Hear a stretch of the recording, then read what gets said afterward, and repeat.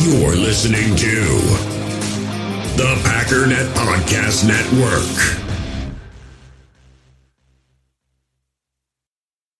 That you've never seen before in your 17 years. How do you guys continue to have success knowing that you're going to get everybody's best shot basically weekly? Well, it feels like that's the way things go in general with us. We travel so well, and we have the prestige of the organization that we play for. And I don't mean Age could probably vouch for me on this one, but I've always felt like we always get everybody's best shot. You know, there's not a lot of lay down games where teams just don't show up and play. You know, because you're either playing at Lambeau Field, which is iconic, or you're hosting the Green Bay Packers. Like that's a big deal. Hey, there was a "Go Pack Go" chant. It sounded like, and they're pretty loud on TV. Well, that's what we do. We travel so well. You know, we really do. We got an incredible fan base. It's all over the place. There's Packer bars all over the country and the world. I've been to one in Paris.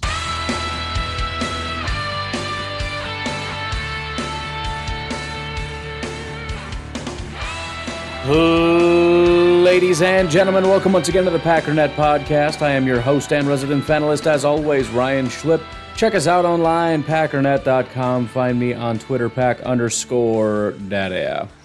So, sorry, I just remember I needed to stop and go edit Aaron Rodgers' swear out real quick before I forget. But I wanted to play that. I thought about it a couple days ago, and then Mr. Negative, as he's so called, although he hasn't been as negative recently, but he still talks to me pretty regularly. He sent me that clip, and it reminded me that I wanted to put that on the podcast for one initial reason, and then I thought of a second reason as I was listening to it live. Come to think of it, let's call it three things.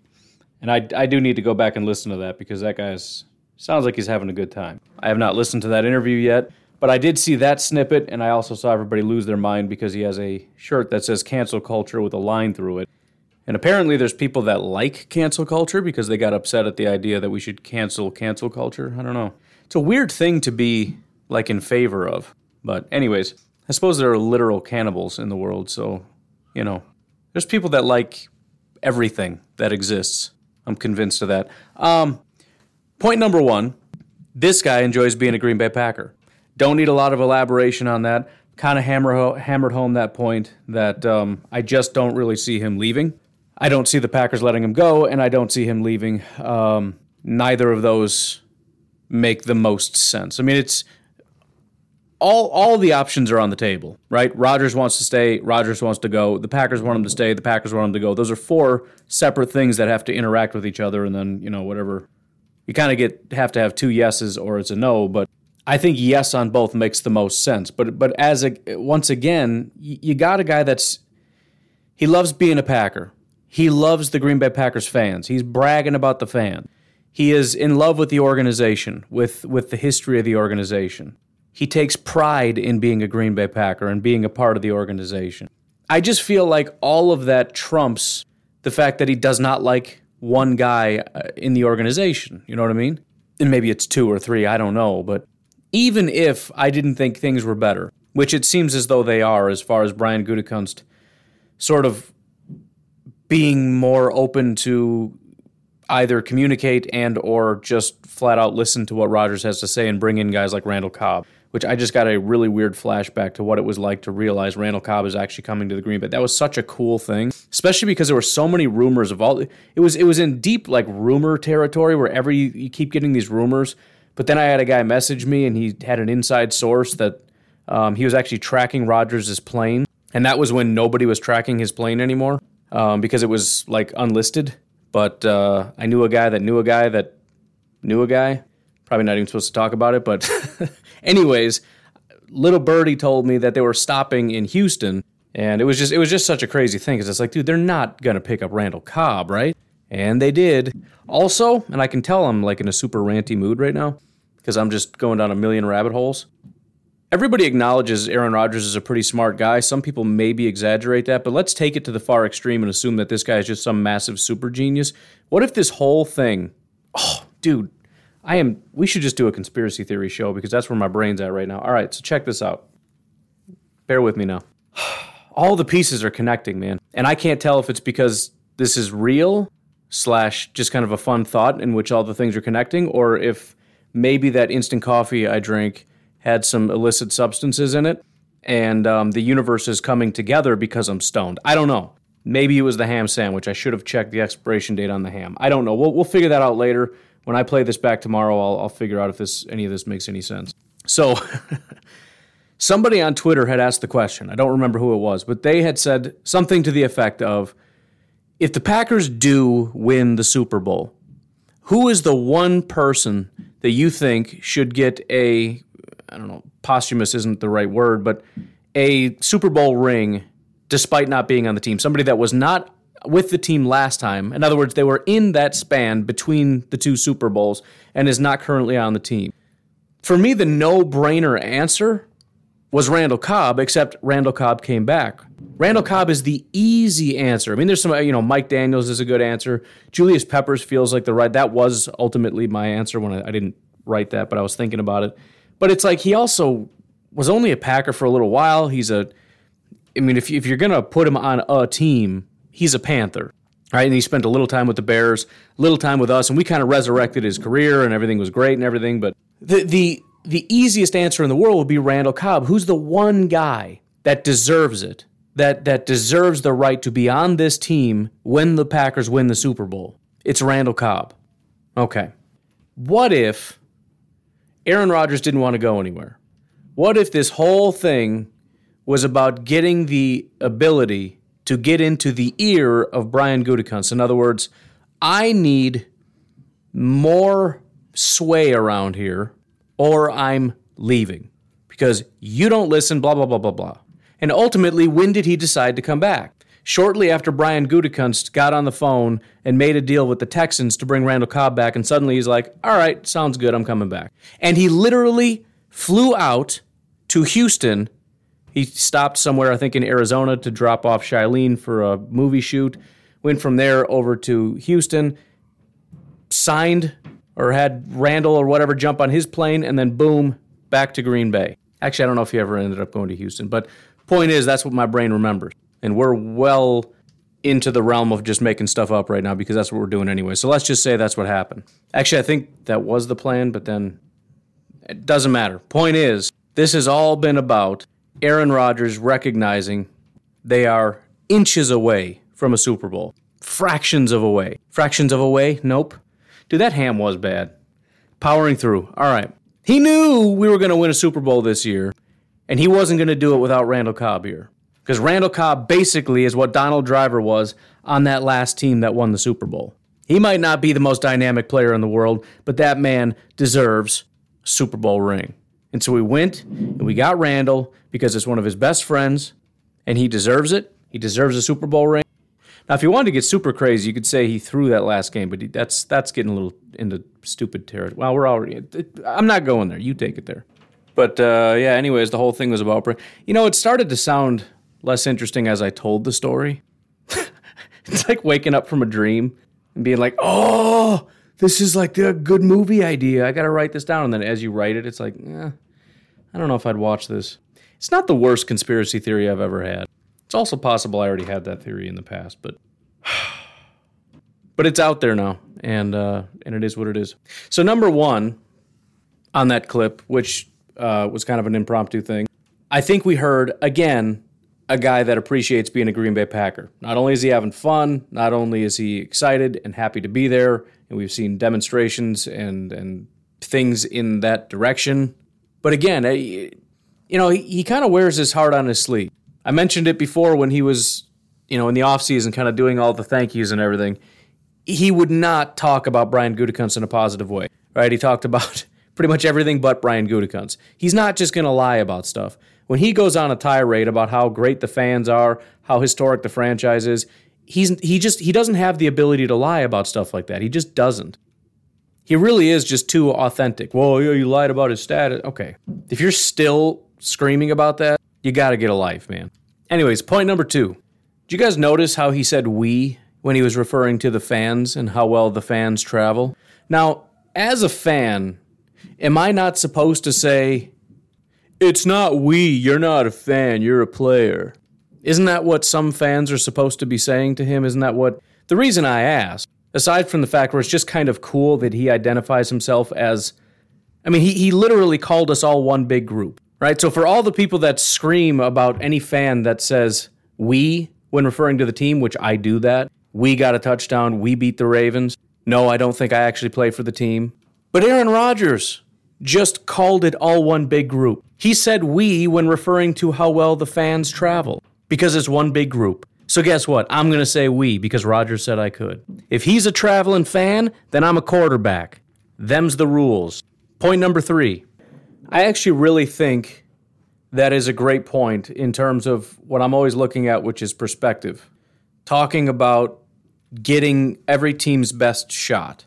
You know, again, I'm still kind of hung up on, not even because I'm annoyed by what some people think or say, but because I'm having a hard time kind of reconciling a little bit how all this works. And what I mean is, you know, for a team like Baltimore that's kind of struggling and had a bunch of players out, including their quarterback, why is it the Packers struggled as much as they did? Why is it didn't look like a team that was just dysfunctional and garbage? Why did it not seem like they were facing some high school garbage team? And I think it's fair to say what the thing that I've always come to, which is it's football, it's NFL football, and to assume that anybody's going to show up and just be like garbage is nonsense. These are still NFL football players.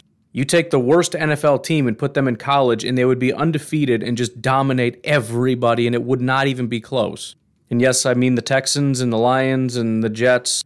Remember, that garbage quarterback that plays for the Jets was one of the best in college football. So yes, I mean the Jets too. As was Trevor Lawrence and Justin Fields and all these guys that can't figure out how to throw a football in the pros. Trey Lance can't even get on the field. But I think in addition to that, it's also fair. You know, we talk about trap games, right? What's a trap game? A trap game is when a team that is significantly better than their opponent maybe kind of takes their foot off the gas because they don't think they need to kind of go all in. They don't really need to put in all that effort. Or maybe it's just a matter of they're a little too ambitious, and they're ambitious in terms of peeking into next week, right? So you got the Lions this week, and then you got Tampa next week. And so while you're supposed to be putting all this energy into the Lions, you're maybe kind of just pulling up a little bit of Tampa Bay tape.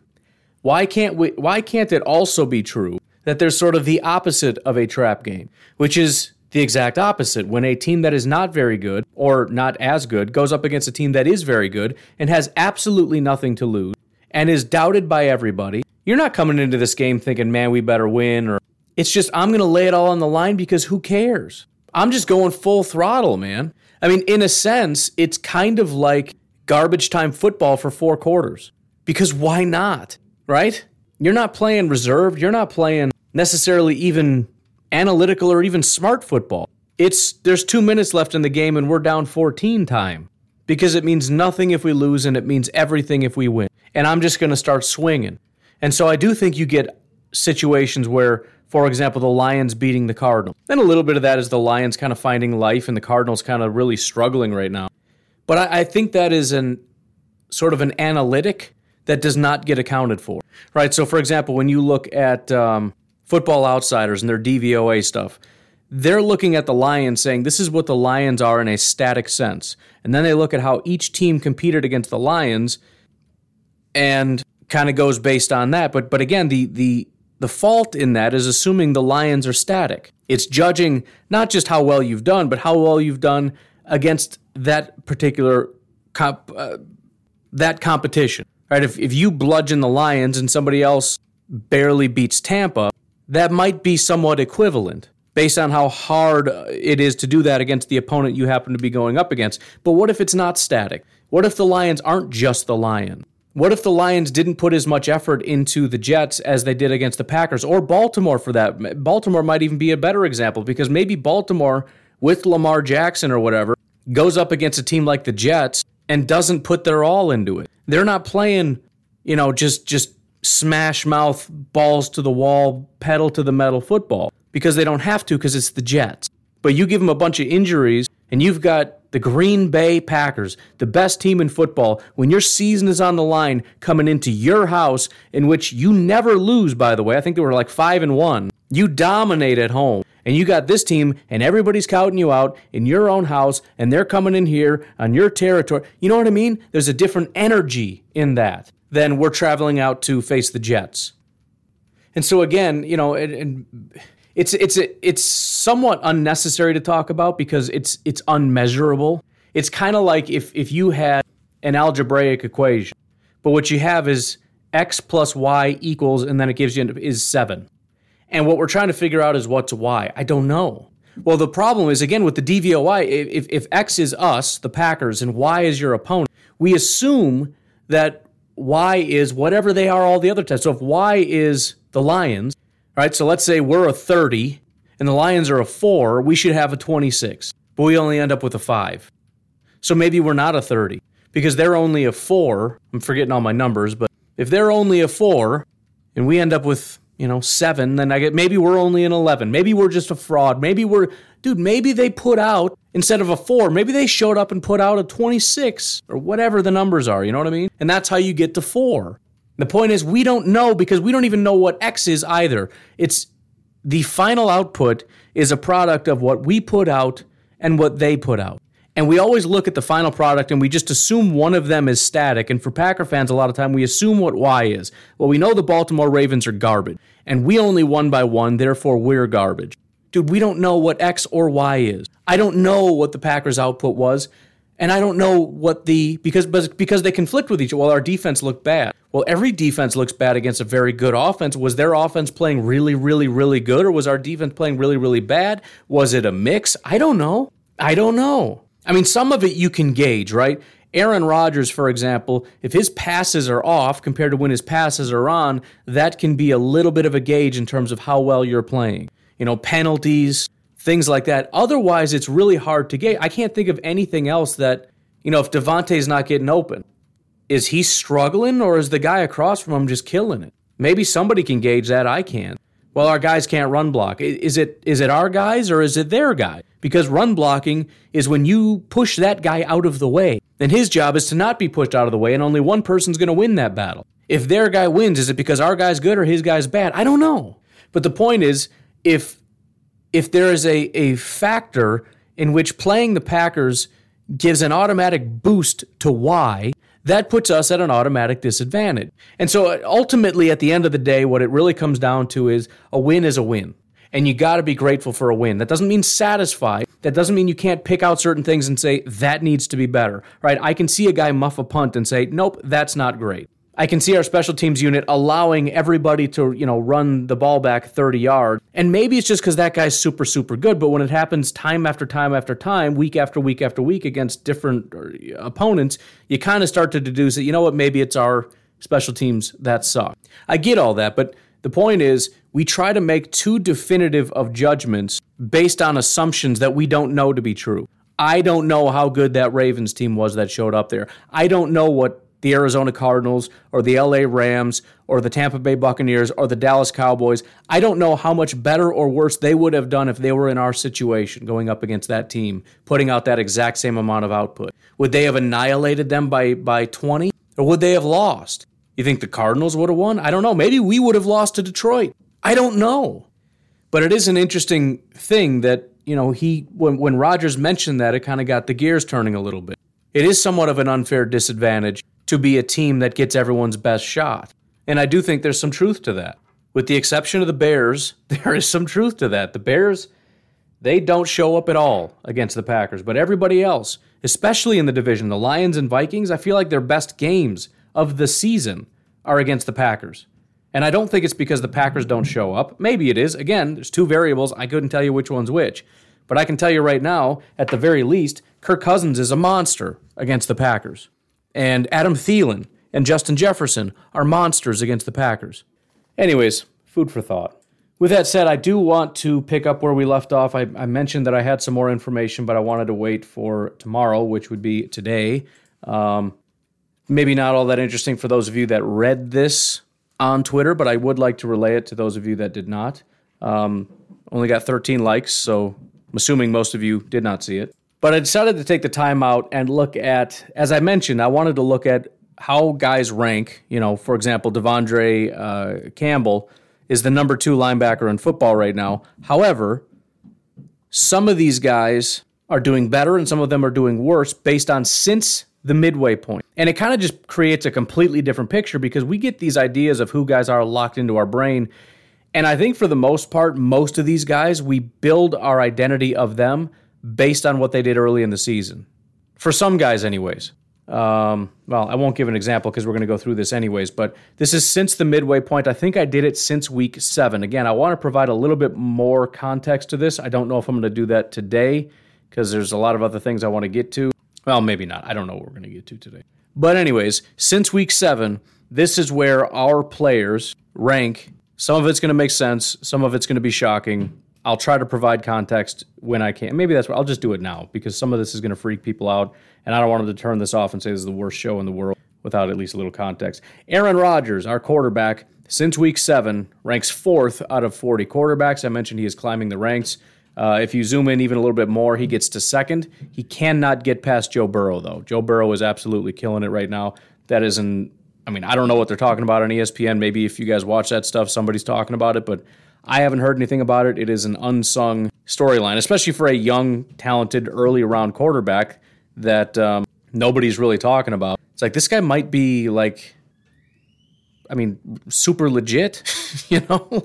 I don't want to say like one of the greats kind of thing or whatever, but it's worth keeping an eye on. Devontae right now ranks 5th, which obviously is not as good as many people would expect, but still number 5 overall. MVS is actually 38th, which for MVS is extremely high. You don't usually see him there. Allen Lazard ranks 90th out of 107, so he's actually near the bottom. Now, I believe this is overall grade. I was going to say, I tried to do overall grades offensively. So if you just look at receiving grades, I believe that drops quite a bit. Out of tight ends, Josiah DeGuara ranks 29th out of 45, so little worse than the halfway point. Mercedes Lewis is 6th out of 45, which is really just a remarkably ridiculous place for that guy to be. I mean, I don't mean to be mean or anything, but he has no business being 6th. You know, in a league that has guys like George Kittle and Andrews and all these guys, it's just crazy. And it's his receiving grade mostly that gets him where he is. That's the craziest part. One of the best things on here is that A.J. Dillon is the number 1 running back since week 7. I mean, he has really just been remarkable. Even last week, he didn't have the highest grade in the world, but he's still maintaining that number 1 spot. That's out of 56 running backs. You know, it's funny, too, because he's one of the guys that everybody hated. Not just Packer fans who were kind of disgruntled about it, but, you know, historically, PFF, they were laughing and mocking about the pick and how the guy wasn't even like a 4th-round pick. One of the guys was laughing because he said, "Congratulations, they were the first team to pick somebody who wasn't even on my board." I don't know if he had like a top 100 board or whatever. He's like, he's not even on the sheet. And again, not to get off on my rabbit trails here, but the problem is too many people, fans, look at that and say, we made a bad pick. Why? Because the guy on TV, who's a draft guy, didn't even have A.J. Dillon in his top 100. And they're laughing at Brian Gutekunst about how stupid he is. I think what should have happened, if people were genuinely humble and a little bit slightly more intelligent about this, and again, it's entirely possible that Dillon could have been a bust pick, a terrible pick, but I think this is the more proper thought process. If Brian Gutekunst and their staff pick A.J. Dillon in the 2nd round and some guy on TV says, I didn't even have him in my top, whatever. 100 doesn't even make sense because that's like through the 3rd round. I didn't even have him in my top 250.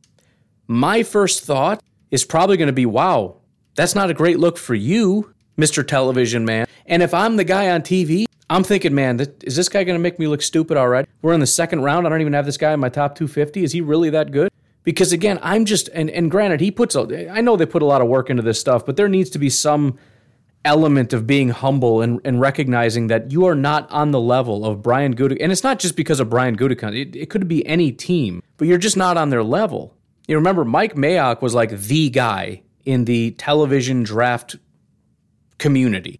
I mean, as far as, you take any of these guys from the Draft Network or any other place, and you stack them up next to Mike Mayock. Mike Mayock blows everybody out of the water. Mike Mayock, when he puts out a mock draft, everybody alters their mock drafts to make it look like Mike Mayock's. Mike Mayock was, I think, the first guy that had Jair Alexander in the 1st round.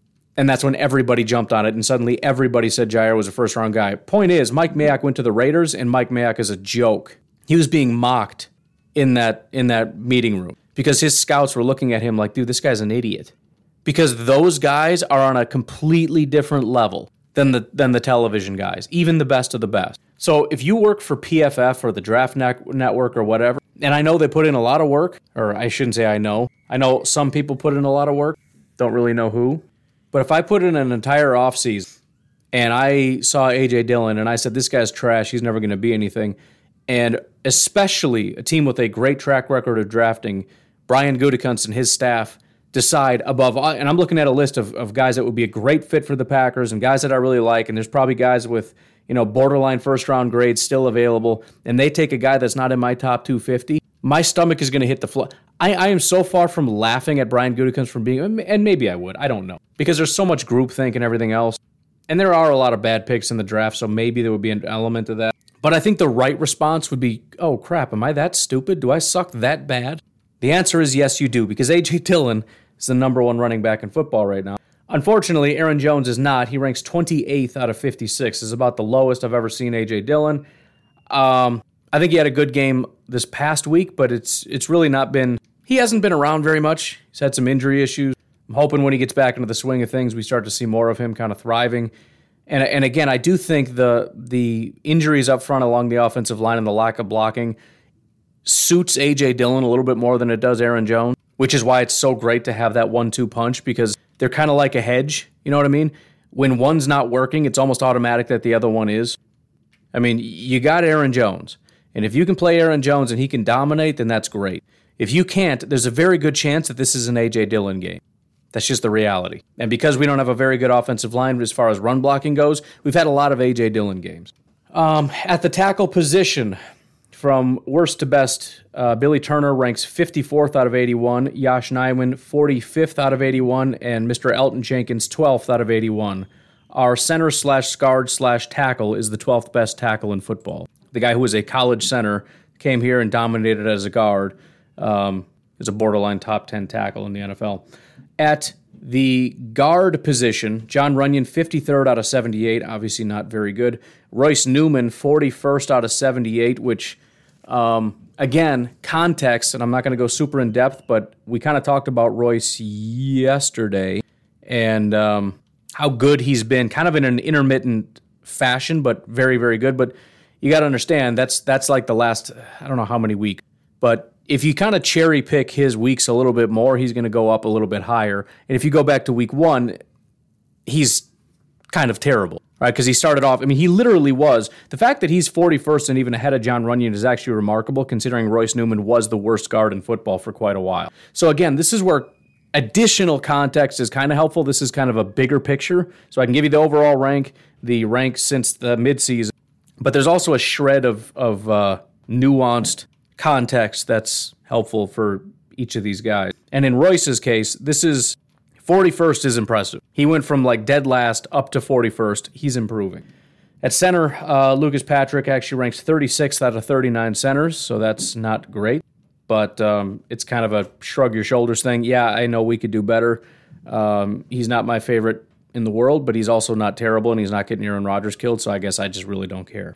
On the defensive side of things, this is where things get a little bit ugly, and it's kind of concerning because we've seen the defense start to fail and flail and become problematic. Not at every position, but you can clearly see the numbers are scary, and right off the bat you get that, especially with the defensive line, not only because of how poorly they rank, but how they rank. So going from best to worst, our best defensive lineman, which by itself isn't the worst news, until you kind of, think about it. Kingsley Keke ranks 27th out of 135 defensive tackles. That's not the worst news in the world. TJ Slayton is second, 37th out of 135. Dean Lowry is 55th out of 135. And Kenny Clark, who started off the season white hot, was one of the best defensive tackles in football since week 7, 62nd out of 135. Now, his last couple of games have been great, and I'm hoping that he can kind of come back and continue to do his thing. But it's been a struggle. And I know immediately a lot of people like to play defense of all their players and everything else, and so they're jumping up with all the excuses. Well, it's because of the way they play them. It's because of the double teams. Listen, you got to understand, I just said in the beginning of the season, the guy was dominant. Second half of the season, he's mediocre. So it's not a matter of, well, he gets a separate standard. No. He's capable of grading out very, very well, and he just hasn't been. We don't have to jump to excuses every single time there's an issue, and I'm hoping it gets rectified. Pass rushers. Jonathan Garvin, 94th out of 118. Rashawn Gary, 21st out of 118. Preston, 10th out of 118. So Rashawn is about, that's not a bad rank, 21st. That's about where he's been.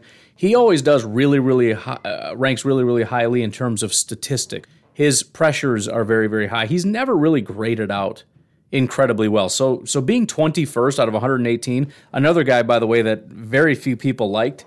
And in the full context of everything, when you factor in how many first-round pass rushers there have been and how many guys that have come in and done all these things, being 21st overall is pretty impressive. Preston Smith being 10th, though, that is something I never expected to happen.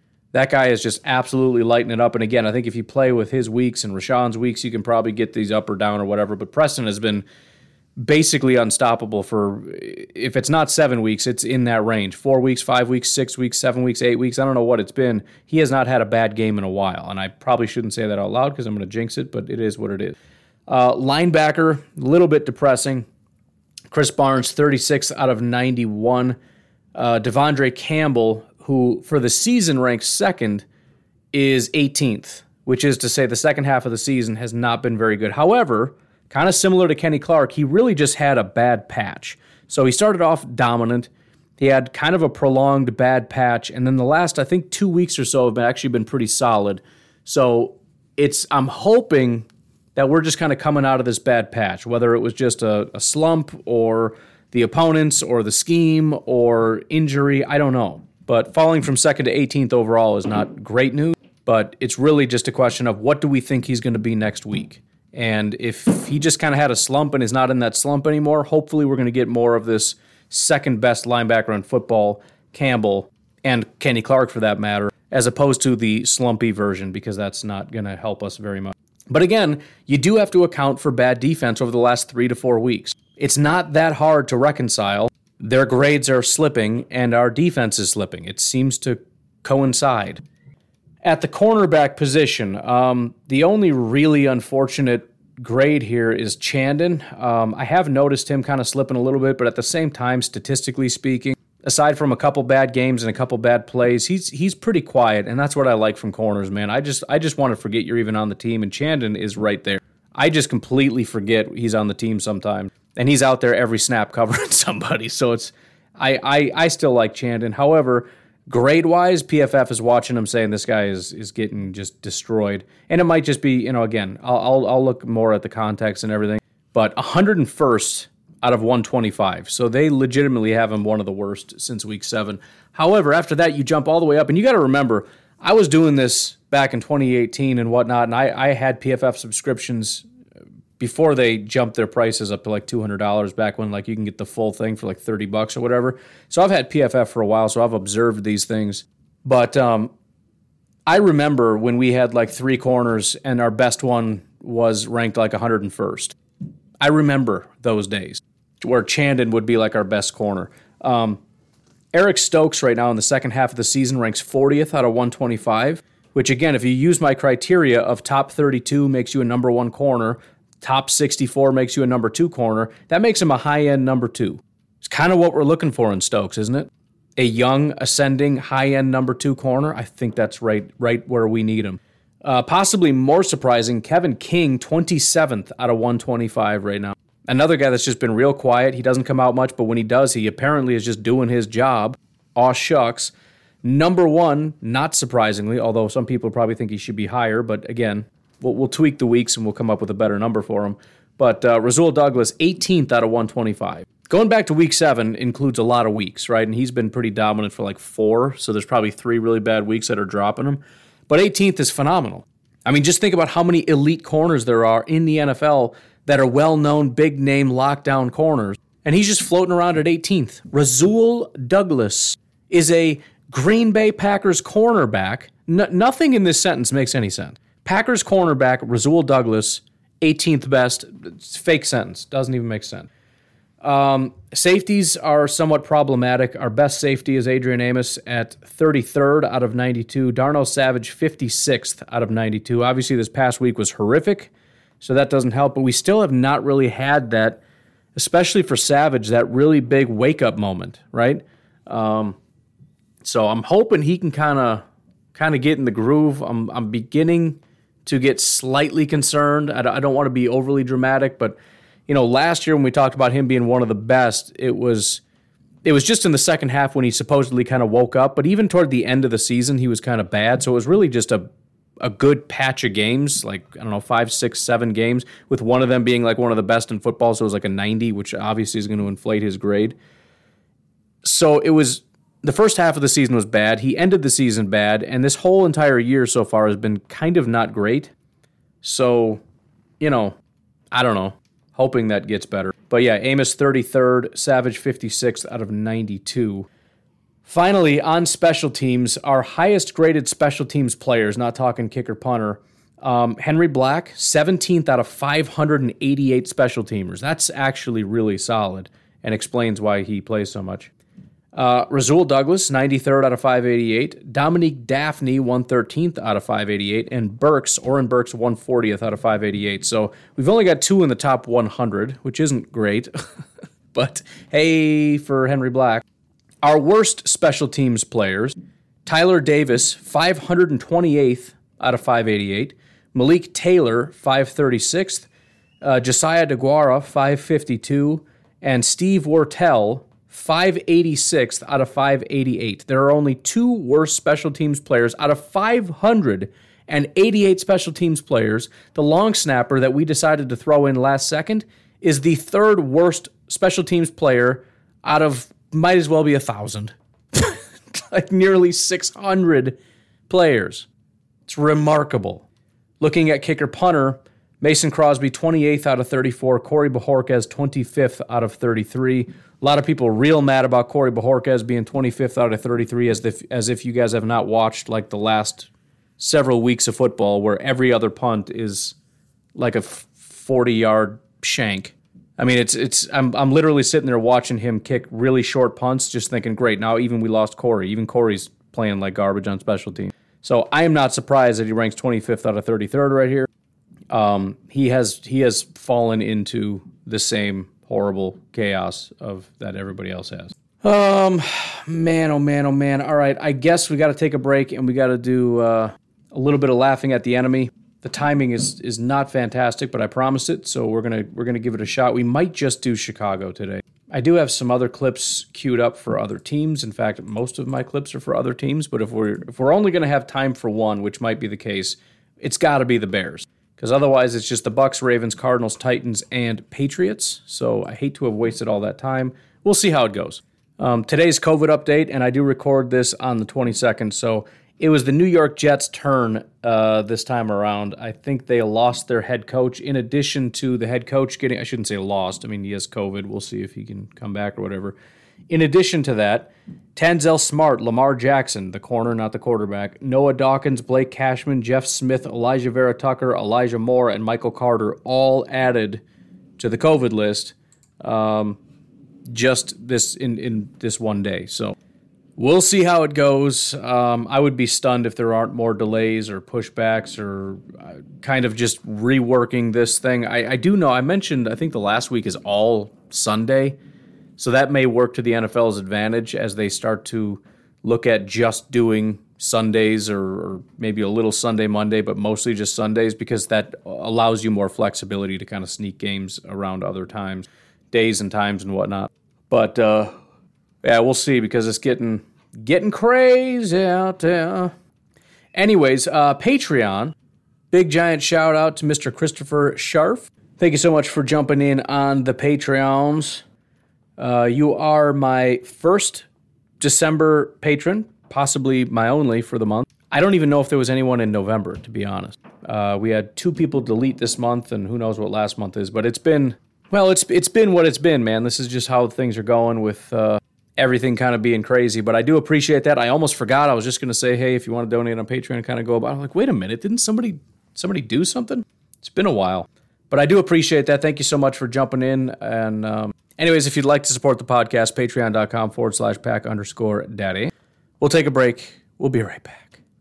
Passion, drive, and patience. The formula for winning championships is also what keeps your ride or die alive. eBay Motors has everything you need to maintain your vehicle and level it up to peak performance. Superchargers, roof racks, exhaust kits, LED headlights, and more. Whether you're into speed, power, or style, eBay Motors has you covered. With over 122 million parts for your number one ride or die, you'll always find exactly what you're looking for. And with eBay Guaranteed Fit, your part is guaranteed to fit your ride every time or your money back. Because with eBay Motors, you're burning rubber, not cash. With the parts you need at the prices you want, it's easy to make your car the MVP and bring home huge wins. Keep your ride or die alive at ebaymotors.com. Eligible items only, exclusions apply. In the hobby, it's not easy being a fan of ripping packs or repacks. We get all hyped up thinking we're going to get some high-value Jordan Love card, but with zero transparency on available cards and hit rates, it's all just a shot in the dark. Until now, introducing slab packs from arenaclub.com, the only repack that provides real value, a complete view on all possible cards, and clear hit rates for each one. Now when I buy slab packs on Arena Club, it finally feels like I know what I'm getting. And honestly, the best thing for me and my son is the fact that we're kind of novices into this. When I walk into a card shop with my son, and a card says it costs $40, kind of just taking his word for it that that's a good value. So I appreciate the transparency on grading, as well as just getting excited about seeing what you could potentially get. Right now, you can get 10% off your first purchase by going to arenaclub.com/packdaddy. Wow, that's crazy offer. 10% off a $400 slab pack. That's $40 right there. Anyways, that's arenaclub.com/packdaddy for 10% off your first purchase. We all have smartphones, and we all know they're pretty amazing, but they also can be amazingly distracting, especially when we're around other people. So US Cellular wants us to reset our relationship with our phones by putting down our phones for $5. That's right, a company that sells phones wants us to put down our phones. And to see what we find, learn more at uscellular.com/built for us. All right, folks, let's do, we'll do an abbreviated version of Laughing at the Enemy. We'll start and possibly finish with the Bears. We'll see how much time we have. Would like to get to bed at a reasonable hour, but why don't we start off with Foz Sports? I mean, part of the reason this is becoming tough is because so many fans are moving from anger and frustration to despair, especially when we talk about the Bears. So even if it's still good content in terms of, doing what we're here to do, which is laugh at the enemy, it's kind of just becoming cruel to laugh. But here is Mr. Foz Sports kind of talking about how the Chicago Bears have broken him, which again it's what we're after, but it's kind of sad. Because quite frankly, the Bears have broken me. Yeah. We've gotten to that point, and I'm sure they've broken a lot of you guys as well. And what I mean by that is, how many times do we have to see this over and over and over again? I feel like everybody in the Bears fan base just wants the season to end at this point because we are just done with the torture that the season has brought. And today was no different, especially on prime time. Thankfully, this was the last primetime game for the Bears. They lost to Minnesota Vikings 17-9. Make no mistake about it. We got a garbage time touchdown at the end, so the Bears only scored 3 points pretty much in this game. I'm not even counting that last touchdown. So again, this is just kind of where it's at, and we heard this even last week. It was the same kind of I just want the season to end sentiment. That's just where Bears fans are at right now. It's embarrassing. And again, the sick part of me that enjoys all of this is really just because I want them to see that it's not just Matt Nagy. It's not true that if we just replace Matt Nagy, everything's going to get better, because this team is broken. I'm not saying they can't be a better team next year, but they're going to have to essentially do the impossible / what Brian Gutekunst did in a year, which is you're going to have to just gut the team, rebuild it, which is to say have a solid draft and bring in a bunch of really high-quality free agents. And then also, Justin Fields has to be Aaron Rodgers. So there's that. There's that aspect as well. I don't know, man. Anyways, here's our buddy Kaplan and his thoughts on things. Obviously, this whole crew, and I do like this crew. Olin Kreutz. Oh, no, not Olin Kreutz. I don't know. I forget who these guys are. Getting their names mixed up. Dave Wannstedt I like Dave Wannstedt. I grew up in Illinois, and Dave Wannstedt reminds me of every Chicago dad I ever met. My buddy John's dad. Just very, 80s, but with a thick Chicago accent. I like Dave Wannstedt. Anyways, here's what Kaplan had to say about the Chicago Bears and just the state of things. Talent in this NFL. Okay, if you're George McCaskey and you are sitting in that skybox tonight and you see everything you saw, undisciplined play, lousy offense, turnovers, failure to execute in the red zone.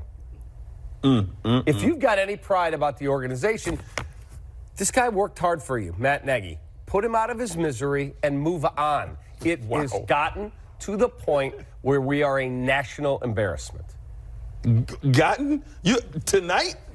No. Oh. We lose regionally every week when you play on national TV. Every time we play a national embarrassment. Every time we play on national TV, we get our butt whooped. By the way, if you guys are having trouble enjoying this segment, just remember, these are the people that told us that we were going to be third in the division this year. These are the people that said that the North now runs through Soldier Field and that Justin Fields is going to be the number one quarterback in the NFC North. By the way, they also said that about Trubisky. These are, by the way, the exact same people that next year in July, August are going to be saying the same thing. Maybe we have Rodgers, maybe we don't. It won't make a difference. Justin Fields is going to make a leap. Their left tackle is going to take a leap. Mooney's a stud. Our running back is a stud. I'm sure they're going to talk about some other draft picks, probably an offensive lineman that they picked. Clip this, because everything I'm saying is real. They probably picked some offensive linemen. That's going to bolster their offensive line. Justin Fields is going to crush it. Dominant offensive line, dominant run game. Mooney. We picked up another wide receiver. We still got Khalil Mack. We picked up this guy and that guy, right? A new head coach probably going to bring with it a new defensive coordinator, and they're going to have every reason in the world, just like they did with Desai, just like they did with the last guy who was a blitzing guru or whatever nonsense. Every time they bring in a new defensive coordinator, this is the guy that's going to bring back that Fangio defense, blah, blah, blah, blah, blah, blah, blah. And this is how it ends every year. This is how it ends, with misery and despair. Anyways, why don't we just cut to the chase and get to what you all have been waiting for. We'll get to The Tape Never Lies and Dr. Phil Atachian, however you say his name. We'll let him just kind of break it down. He's kind of been saying the same. I need to come over here sometime, maybe next year when the Bears aren't, maybe if they win week 1, I want to know what he sounds like when he's happy and things are going well. I'm just curious what that sounds like, because the only way I know these guys, Shane and Phil, Shane is angry and just kind of looks like he wants to slip into a tub with a nice warm toaster. And Phil is just a rage addict, and I love it, by the way. Anyways, here's Dr. Phil from The Tape Never Lies. It is another showcase, disgrace, really, on the national stage, from officiating to being prepared to fundamentals to showing what Justin Fields can do when you allow him to do what he should be doing, as well as the personnel. I've been saying Jasper Horsted and Justin Fields have like a connect.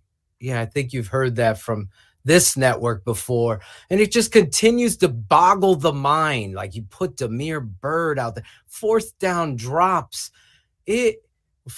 Penalties, terrible officiating, terrible coaching, terrible showcase of pride by the offensive line, but one, Tevin Jenkins. Your quarterback gets hit like that, not once, not twice, 3 times. And the one play where he gets his head taken off, look at Mustipher just standing there. I don't want to get a penalty. This is a disgrace of the proportions that I've never, ever witnessed. I'm so tired of being right about this. It just boggles the mind. Just everybody write what I'm about to say so you can print it tomorrow. It's a disgrace. Running the ball when you're first in goal after you've thrown the ball down the field, even I wouldn't do that shit. Third and 1, you're getting in the shotgun again. You got 2 downs to get 1 yard, and you're in the shotgun. Next play, you're going outside on a bootleg. Let's bootleg him to the short side on 4th down. Every situation, every time you're in the red zone, you're trying to do gimmicks. Gimmicks ain't shit but hoes and tricks. That's what it is. That's what it is. Get this guy fired tomorrow and move on from this just complete embarrassment. Fights on the field, personal fouls. And it all comes in with a defense that came to play. So you have an opportunity to win. Now you could say they could have kicked all these field goals. They win the game there on that last. You can do anything you want, but you can't fucking score touchdowns with Cole Kmet, Mr. fucking Peter the Rabbit jumping in the air. Nobody fucking scheming. Never a drag or a shallow cross pick route. Nothing prepared. It's all guesswork. Then on this final drive, you drop the ball again with not having David Montgomery out there. David gets a big call. Brian Griese calls out the coach. There's so much to digest of stupidity in here. And I don't have notes because it would have been longer than Santa Claus list with how many notes of stupidity. Your head coach finally shows some fire. Too little, too late. Too little, too late. That's what I wanted to see from you from day one. You have to be maniacal. You have to be in the official's ear. You're getting screwed over. Deion Bush starting to play like an NFL football player, gets that penalty. That's 7 points in the game. It's 10-3 going down. The officials affected. We talked about this. Tevin Jenkins. Did you see fucking improvement? You little fucking blog boy trolls? Do you see why he's a fucking left tackle? Why I put my name to that shit? That's the guy. Those are the building blocks. Montgomery, Jenkins, Daniels, Justin Fields, Jasper Horsted, Darnell Mooney. There's plenty of fucking talent on this football team. There's just a guy running a coal engine train trying to fucking find where he puts gas in it. That's how lost this fucking guy is. He has no clue. None whatsoever. None.